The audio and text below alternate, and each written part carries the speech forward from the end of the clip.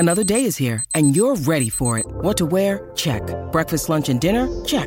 Planning for what's next and how to save for it? That's where Bank of America can help. For your financial to-dos, Bank of America has experts ready to help get you closer to your goals. Get started at one of our local financial centers or 24/7 in our mobile banking app. Find a location near you at bankofamerica.com/talktous. What would you like the power to do? Mobile banking requires downloading the app and is only available for select devices. Message and data rates may apply. Bank of America N.A., member FDIC. When you need mealtime inspiration, it's worth shopping Kroger, where you'll find over 30,000 mouth-watering choices that excite your inner foodie. And no matter what tasty choice you make, you'll enjoy our everyday low prices, plus extra ways to save, like digital coupons worth over $600 each week. You can also save up to $1 off per gallon at the pump with fuel points. More savings and more inspiring flavors make shopping Kroger worth it every time. Kroger, fresh for everyone. Fuel restrictions apply. Hello, everybody. This is Marshall Poe. I'm the editor of the New Books Network. NBN listeners like to read books and buy them. So we thought we'd tell you that right now, our friends at Princeton University Press are having a remarkable site-wide sale. You can get 50% off books, including ebooks and audiobooks, with the code 50, F-I-F-T-Y, at checkout until May 31. You can save some real money on Princeton University Press books. I encourage you to go there and check it out. Welcome to the New Books Network. Hi, everyone. Welcome to your podcast, New Books in Economic and Business History. I'm your host, Javier Mejia from Stanford University. And today I have the great pleasure to be with Barry Eichengreen.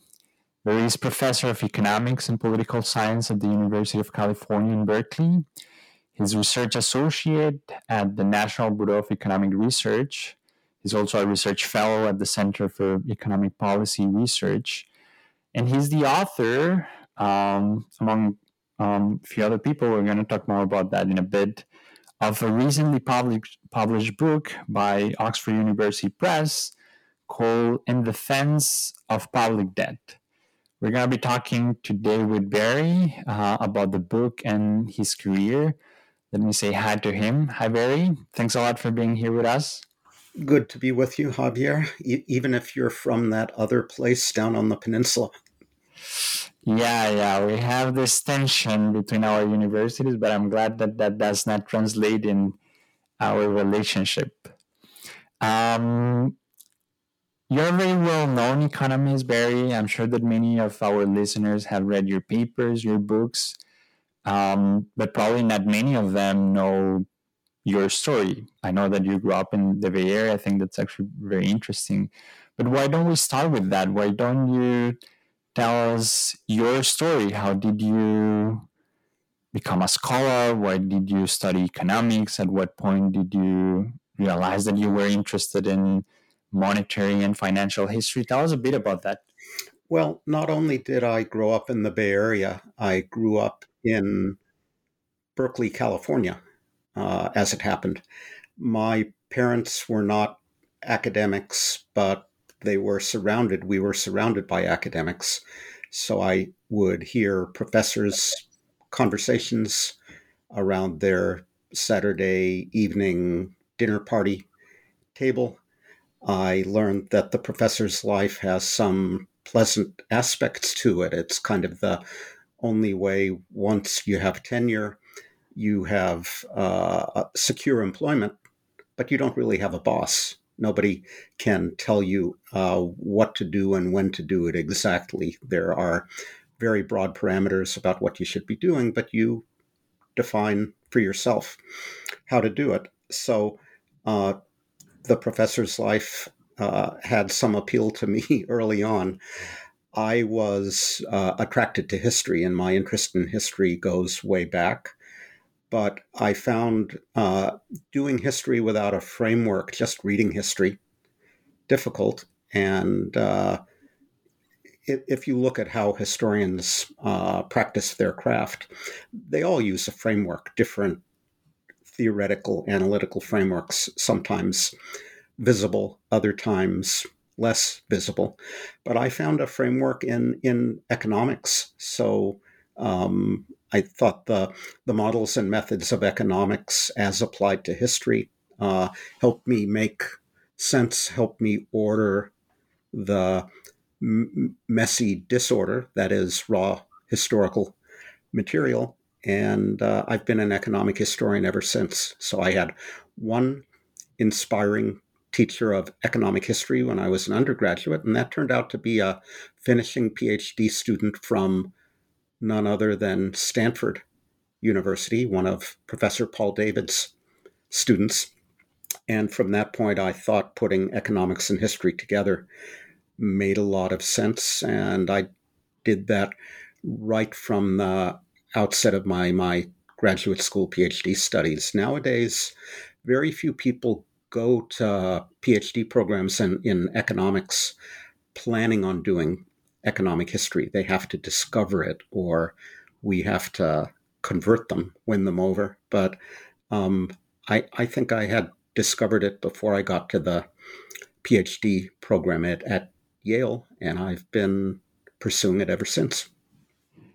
Can I ask you more about that? I'm curious about how was the environment in economics towards economic history when you were a grad student. Was it perceived as a appropriate or convenient path of research, just as any other? Do you think that has changed? What's your perspective on that? Yale University, when I was there, was a little unusual in that they had a program in economic history where you did your PhD coursework in economics, then you took a year off and studied in the history department before you went back to your home department economics to finish, or you could do it from the other direction. So my longtime Berkeley colleague in the history department, Jan de Vries, did his coursework in history, spent a year in the economics department, went back to history to complete his PhD. He's in history, I'm in economics, but we both had the same dissertation supervisor. So that was a somewhat unusual program. And I think we economic historians got a lot of support from other economics faculty. So the famous Nobel laureate at Yale when I was there, Jim Tobin, was very supportive of what I did, and other economic historians did. And there were people like the great American historian C. Vann Woodward, who were very supportive of us economists when we went the other way. And quite a number of, on the economics side, quite a number of well-known economic historians came out of that program when I was there in the late 1970s, early 1980s. I won't name names for fear of leaving someone out. Economic history was always a relatively small, specialized subdiscipline within economics. And, there's always a tension in terms of who your audience is. Are you writing for other economic historians, or are you trying to write for the larger economics and history professions? If you're trying to write for the larger economics profession, you've got to rely more heavily on theory and metrics and all that. If you're trying to write for economic historians, they want to know more about the time and the place, the setting, the institutions. So that's a balance. How have things changed over time? I like to think that economic history has a larger audience within economics now and garners more respect within economics now than it did some years ago because of the data revolution. We can digitize and manipulate large amounts of historical data. So the complete count U.S. decennial censuses from the 19th and 20th centuries are digitized and can be linked. You can follow individuals and families over time. We have the computing power to analyze data sets with millions of historical observations. So I think the fact that economics is now even more of an empirical discipline than it used to be. When I came up, the theorists kind of occupied the high ground they were the high status people in economics, you can argue now that empirical work has regained the high ground, and that's good for economic history. Totally. I mean, it's very inspiring, your perception of how the field is then evolving into a space of a larger audience and higher interest in the community. And I would like to take some of the things that you were describing regarding the tension that economic historians face when addressing their audience, right? To begin our conversation around the book, right? Because this is a book that is of potential interest to a very large audience, right? This could be a book that an economic historian wants to read because they want to know more about public debt, but also a policymaker would be really interested in reading this book and extracting specific lessons from that. And maybe the first thing that I would like to hear from you is, what is this particularity that public or sovereign debt has, right? You begin the book pointing out that it's not just as any regular debt. Could you say a bit more about that?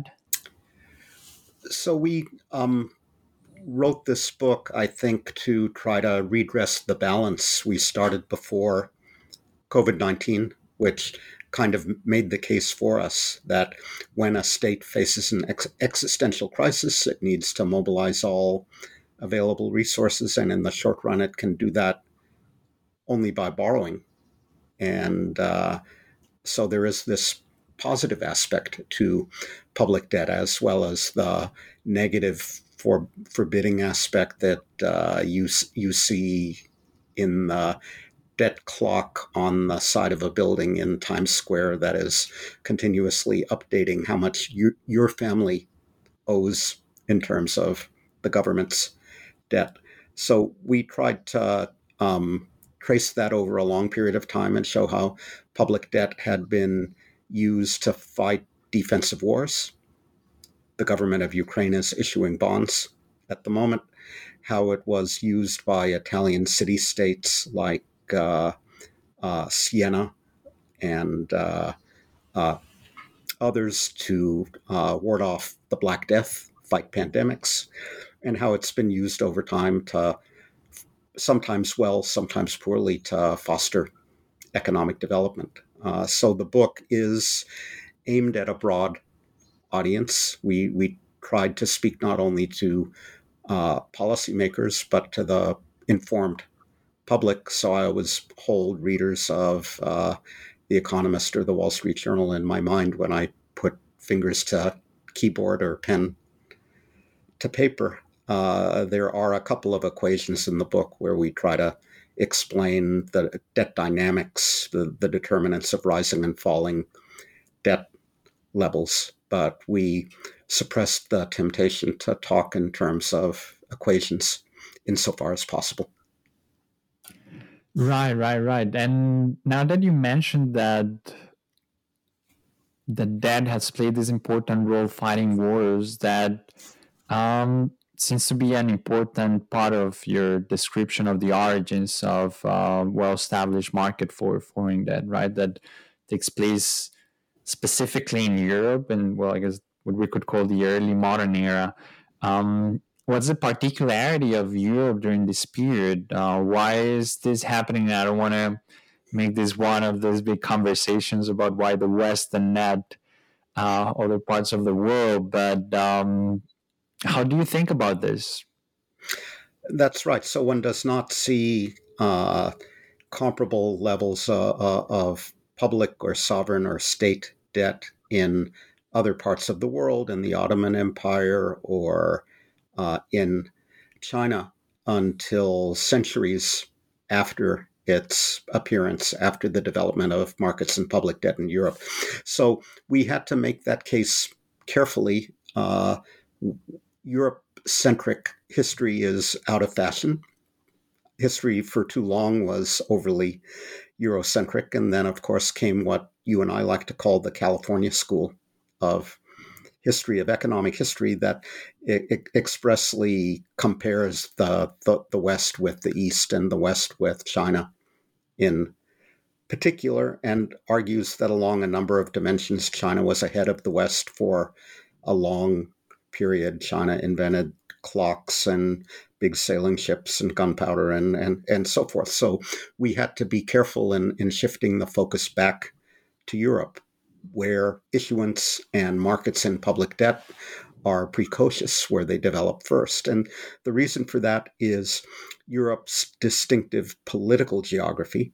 If you look at it in the early modern period, you see that the continent is divided up into hundreds of territorial states and city-states, all of which are butted up against one another, bringing them into conflict over borders and such.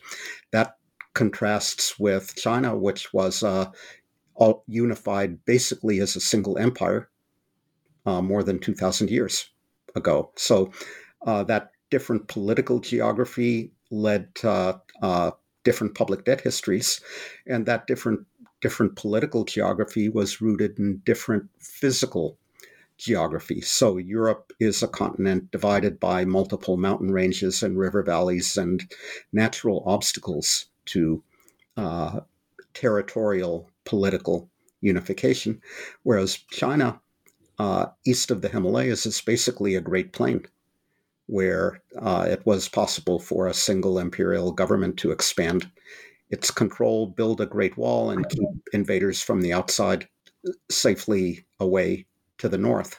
So the need to issue debt in order to fight wars didn't arise in the same way in China and more broadly in other parts of the world than Europe. Okay. I think that it's one of the things that I found particularly interesting of the book is this like profound reflection of political factors behind the evolution of monetary and fiscal phenomena, right? And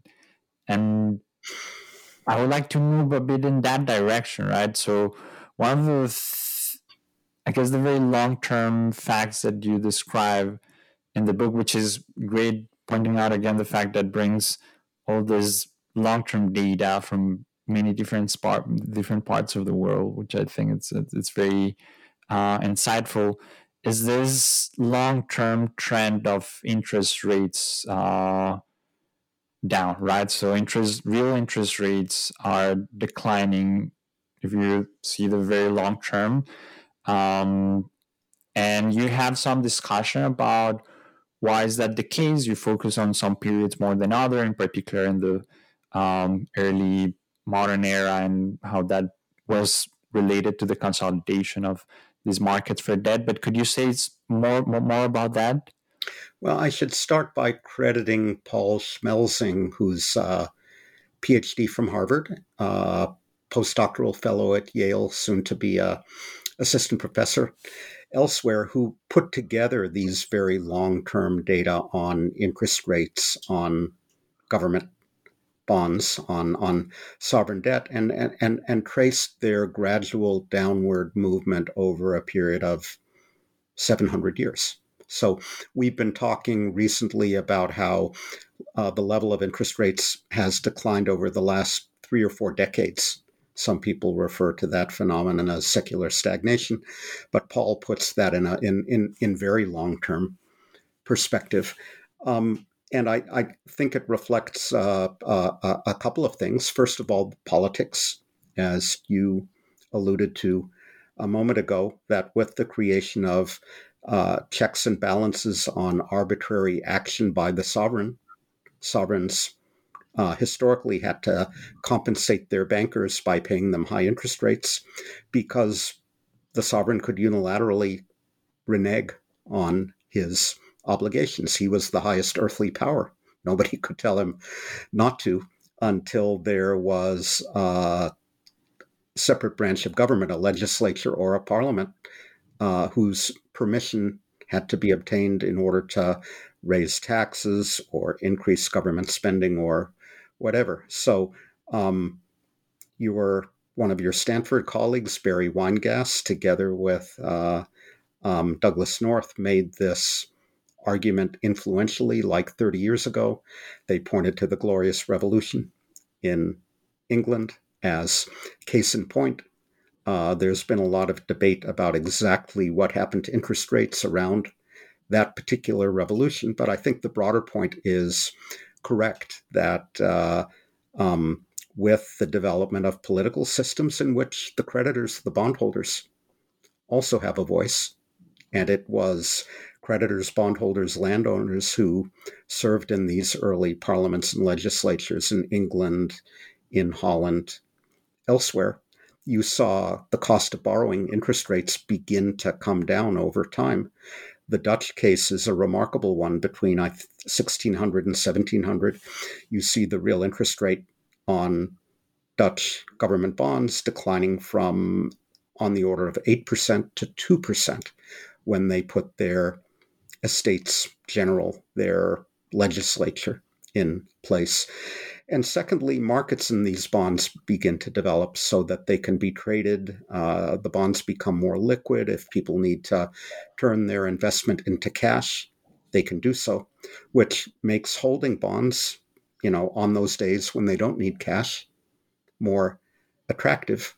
People are willing to bid more for the bonds. Interest rates on them are correspondingly lower. So the development of those markets, eventually backstopped by a liquidity provider of last resort, namely the central bank, is another important element of why these interest rates come down. So I think it's a combination of political factors, like you cited, together with economic and financial development.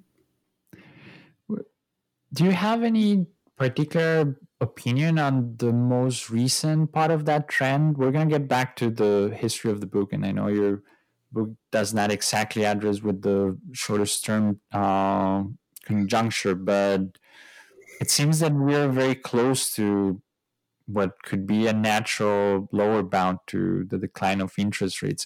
Do you think that we're going to be in this equilibrium for very long? Is this just a short-term trend and eventually we're going to go back to whatever was a previous equilibrium? If you look at the behavior of real interest rates adjusted for inflation, they bounce around a lot because the inflation rate can bounce around a lot.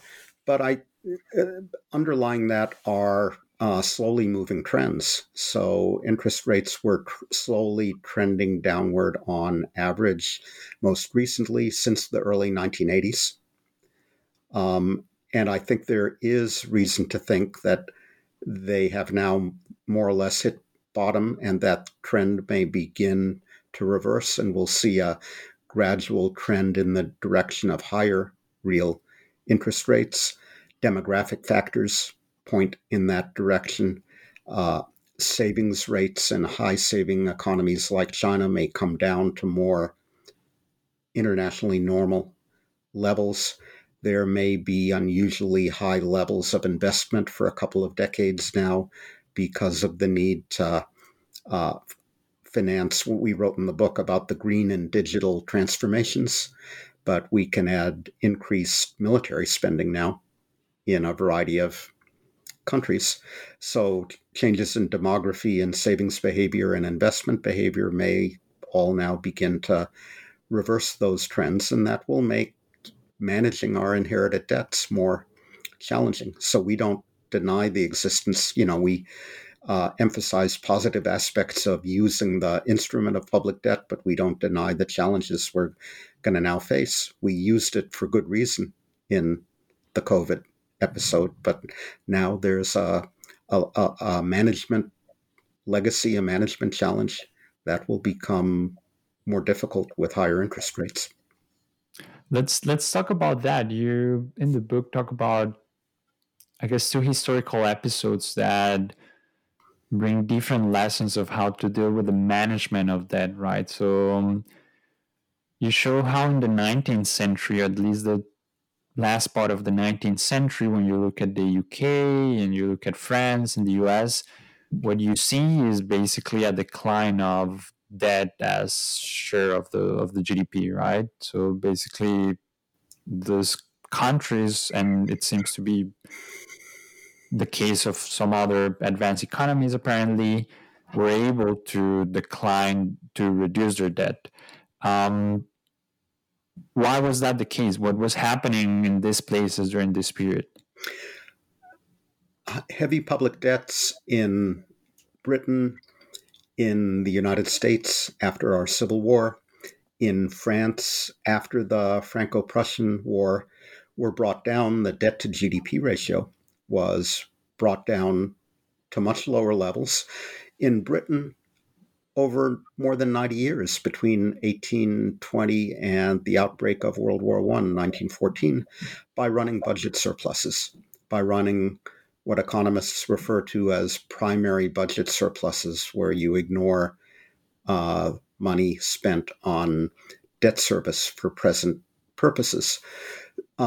So the subtext here is the question: Britain could run budget surpluses year after year for fully 90 years. Do you think we could do this in the United States or other countries in our position today?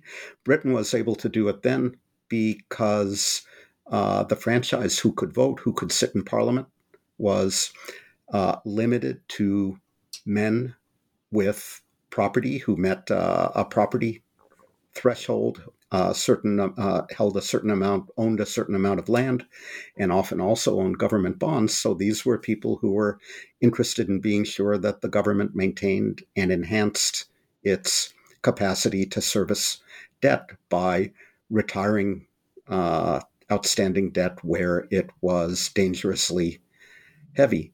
Part of it was the recognition that there might be another war or need to borrow again in the future. The French retired their debt in part because they were looking forward to the risk of another war, perhaps with Germany. So they wanted to restore their capacity to borrow, and that was enough to galvanize the political process to run budget surpluses rather than deficits. So the point being that political economy is very different today.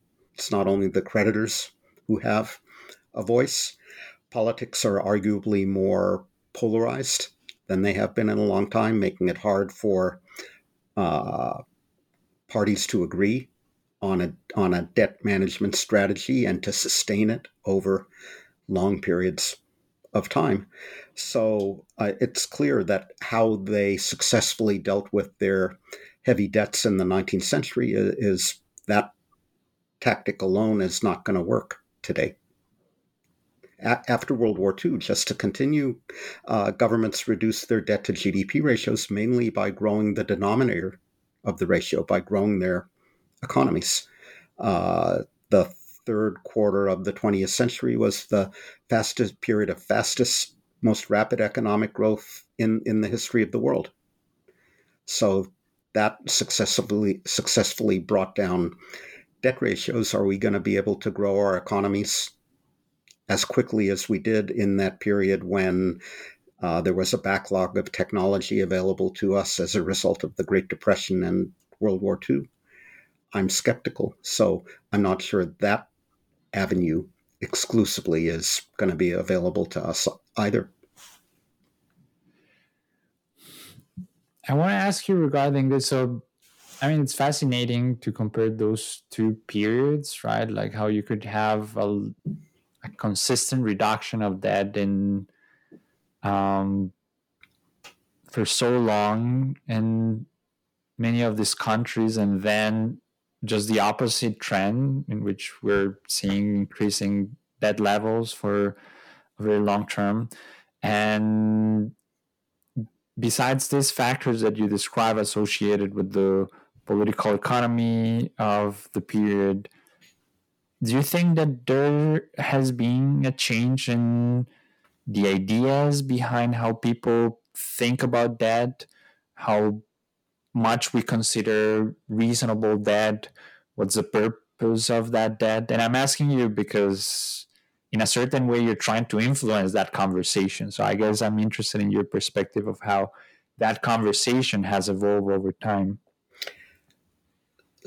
So if you stop someone on the street, they will draw an analogy between the household budget constraint a household has to live with it in its means, and the government budget constraint, where if you stop an economist in the hallway of the economics department, they'll say the two budget constraints are not exactly analogous with one to one another. So in our ever since Keynes's general theory, I think views of public debt have evolved, are different from Adam Smith's view that governments face the same budget constraint as households and have to repay everything that they borrow sooner or later. How much debt is safe? Views of that change as well. They should change, because how much debt is sustainable depends on the level of interest rates. We were touching on that earlier. It depends on the rate of growth of the economy. When economists talk about sustainable levels of debt these days, they use the shorthand R minus G, where R is the real interest rate paid on the debt and G is the real growth rate of the economy. So when circumstances change, views of public debt change as well, both because of changes in economic theory, Keynes and his general theory, and because of changes in current economic conditions. And can I don't want to put you in the spot, but I'm curious, like now that we're talking about changes in economic theory, do you have any thoughts about these ideas that people would call modern monetary theory, which many would argue that it's an extreme position regarding how much debt, for instance, a government could take? Do you have any position regarding those type of ideas? Do you think they're part of the large discussion? We should take them very seriously? I don't know. I want to hear what you think about that. I find it difficult to talk about modern monetary theory because it means different things to different people. It's hard to pin down exactly what we're talking about. My interpretation of it is that governments can borrow unlimited amounts insofar as the central bank is there to buy up the resulting public debt without inflationary consequences. So modern monetary theory became influential, or remarked upon, at least, in the period when central banks were buying up government debt big time without inflationary consequences. So the irony is, number one, that this is a model or a view of the world that does obtain at sometimes in some places, but not in others. If you're in a liquidity trap situation with interest rates becalmed at zero and no inflation on the horizon, then some of the implications of modern monetary theory do follow.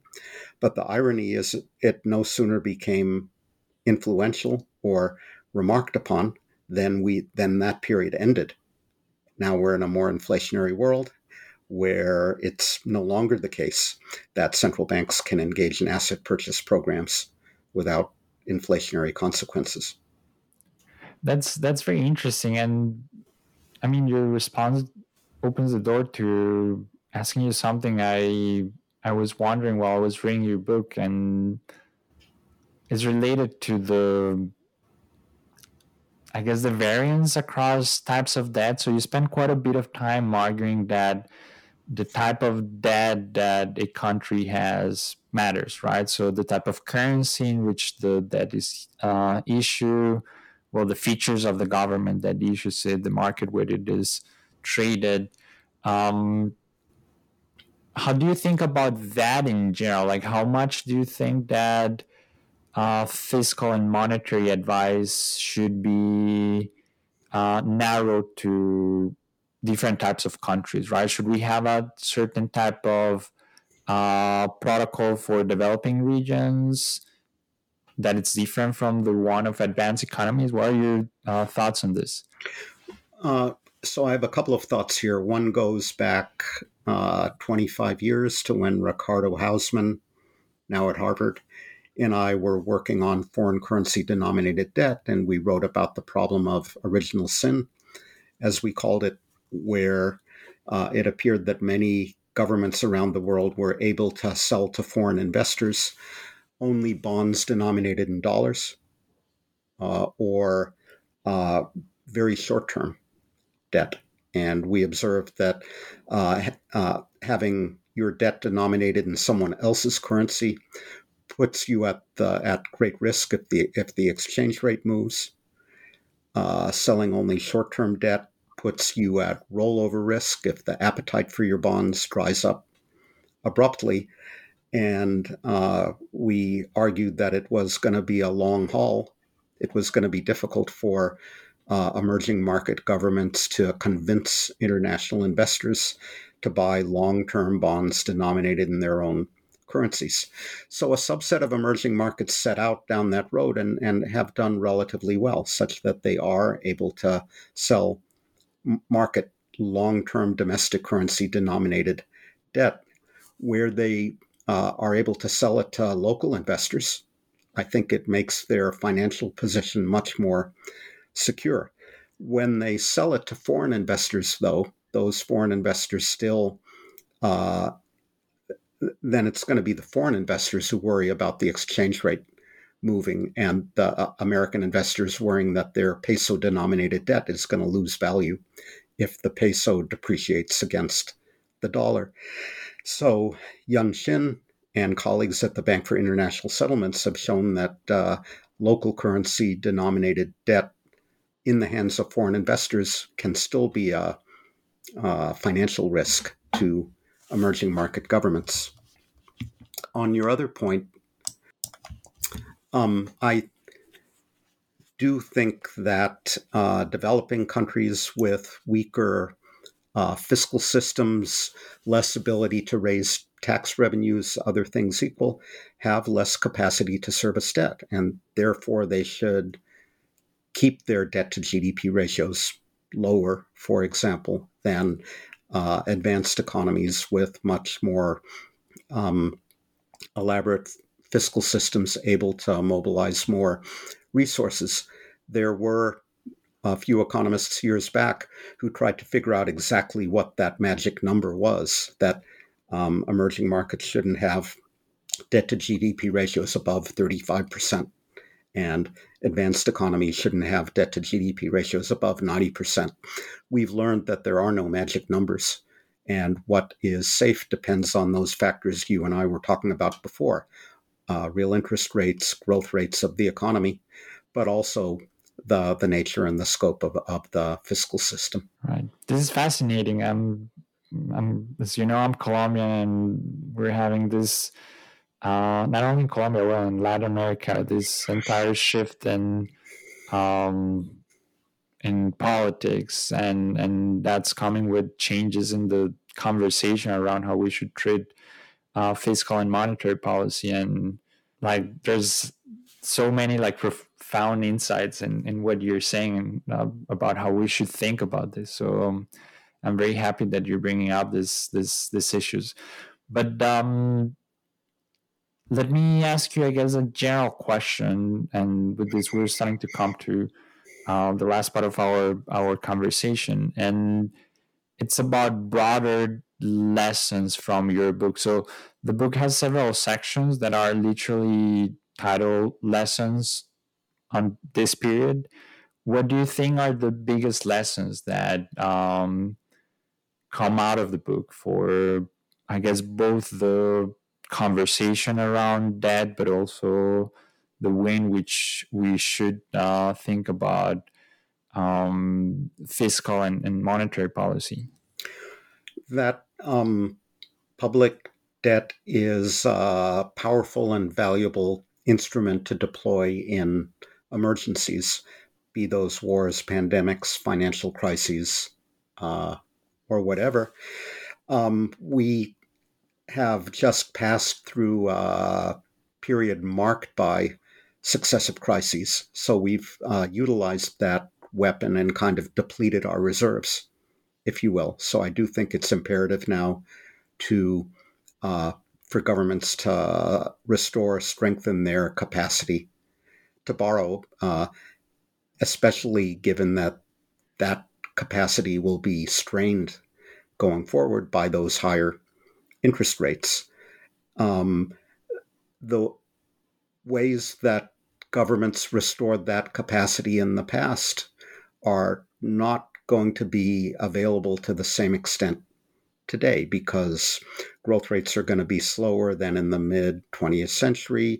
Budget surpluses are going to be harder to sustain than in the mid-19th century. So I think we're going to have to follow a combination of tactics, running budget surpluses or minimizing the budget deficit insofar as possible, trying to accelerate the rate of growth of the economy. And I think there are opportunities through those digital and green revolutions to find productive investments that will translate into faster growth. And modest inflation, avoiding deflation, is probably the more politically correct way of putting it. Avoiding deflation is helpful from this point of view as well. And staying the course and being lucky also. So the 19th century was not entirely a period of peace, but the Britain was involved in the Crimean War in the middle of the century and the Boer War at the end of the century, but it wasn't engaged in extensive military spending all through the period. A future that's not marked by crises to the same extent as the recent past was marked by crises would be helpful as well. That's, hoping against hope. That's very interesting. It's not very common to hear experts pointing out the importance of randomness and stochastic events, right? So I totally agree with you. Let's hope that we have a less eventful few decades ahead. Let me ask you one final question. And I ask this to all my guests as this podcast is on books, and academia, in particular in economics, has moved since, a long time ago to format in which articles are more important, right? So I want to ask you, what do you think is the role of books and the generation of knowledge? Why writing a book? You have written not just this book, but many others, and you're actually probably one of the most prolific and successful economists writing books. Why do you do it? Do you think that there's space for that in the future? How does that feed into the larger scientific discussion? I want to hear what you think about that. So I think about the role of books in a couple of ways. Number one, it allows you to develop a more complete argument than you can within the confines of a journal article. We see in economics increasingly that submissions to journals are very long. They almost look like books sometimes these days. So as a referee, I've seen the 90-page submission where the author says the last 60 pages will become an online appendix. So in a way, articles are becoming more like books nowadays, reflecting the recognition that you need to develop the argument more fully, where more fully may mean for some people more robustness checks, more regressions. For other people, it may mean developing additional dimensions of the argument. Secondly, I think of books as a vehicle for communicating with a broader audience, that you can use narrative methods, which may take up more space than an equation, but you can communicate with many more people who prefer words over symbols, mathematical symbols. Finally, I do think that books are important in the education of economists nowadays. So for some years now, I've been teaching a graduate course in economic history where we read 15 books in 15 weeks. At the moment, I have a dozen students in that course. It's an excuse for me to catch up on 15 books that I need to read, but we also read some modern classics in economic history. When the pandemic struck, we had to move to Zoom, of course, and we realized that we could invite the authors. So the format of the course became we get together for an hour and analytically discuss the book, and then in the second hour we discuss it with the author. So that makes reading these books even more appealing. That's fascinating. I shouldn't say this publicly, but I would have loved to be at Berkeley and take your class. Well, Barry, thanks a lot. This was very interesting. I really appreciate your time. I highly recommend your book. I really think that there are many lessons for many people. So I really think that it's worth checking out. It is, again, In Defense of Public Debt. It's published by Oxford University Press. And, well, thanks a lot, Barry. Xavier, thank you for having me.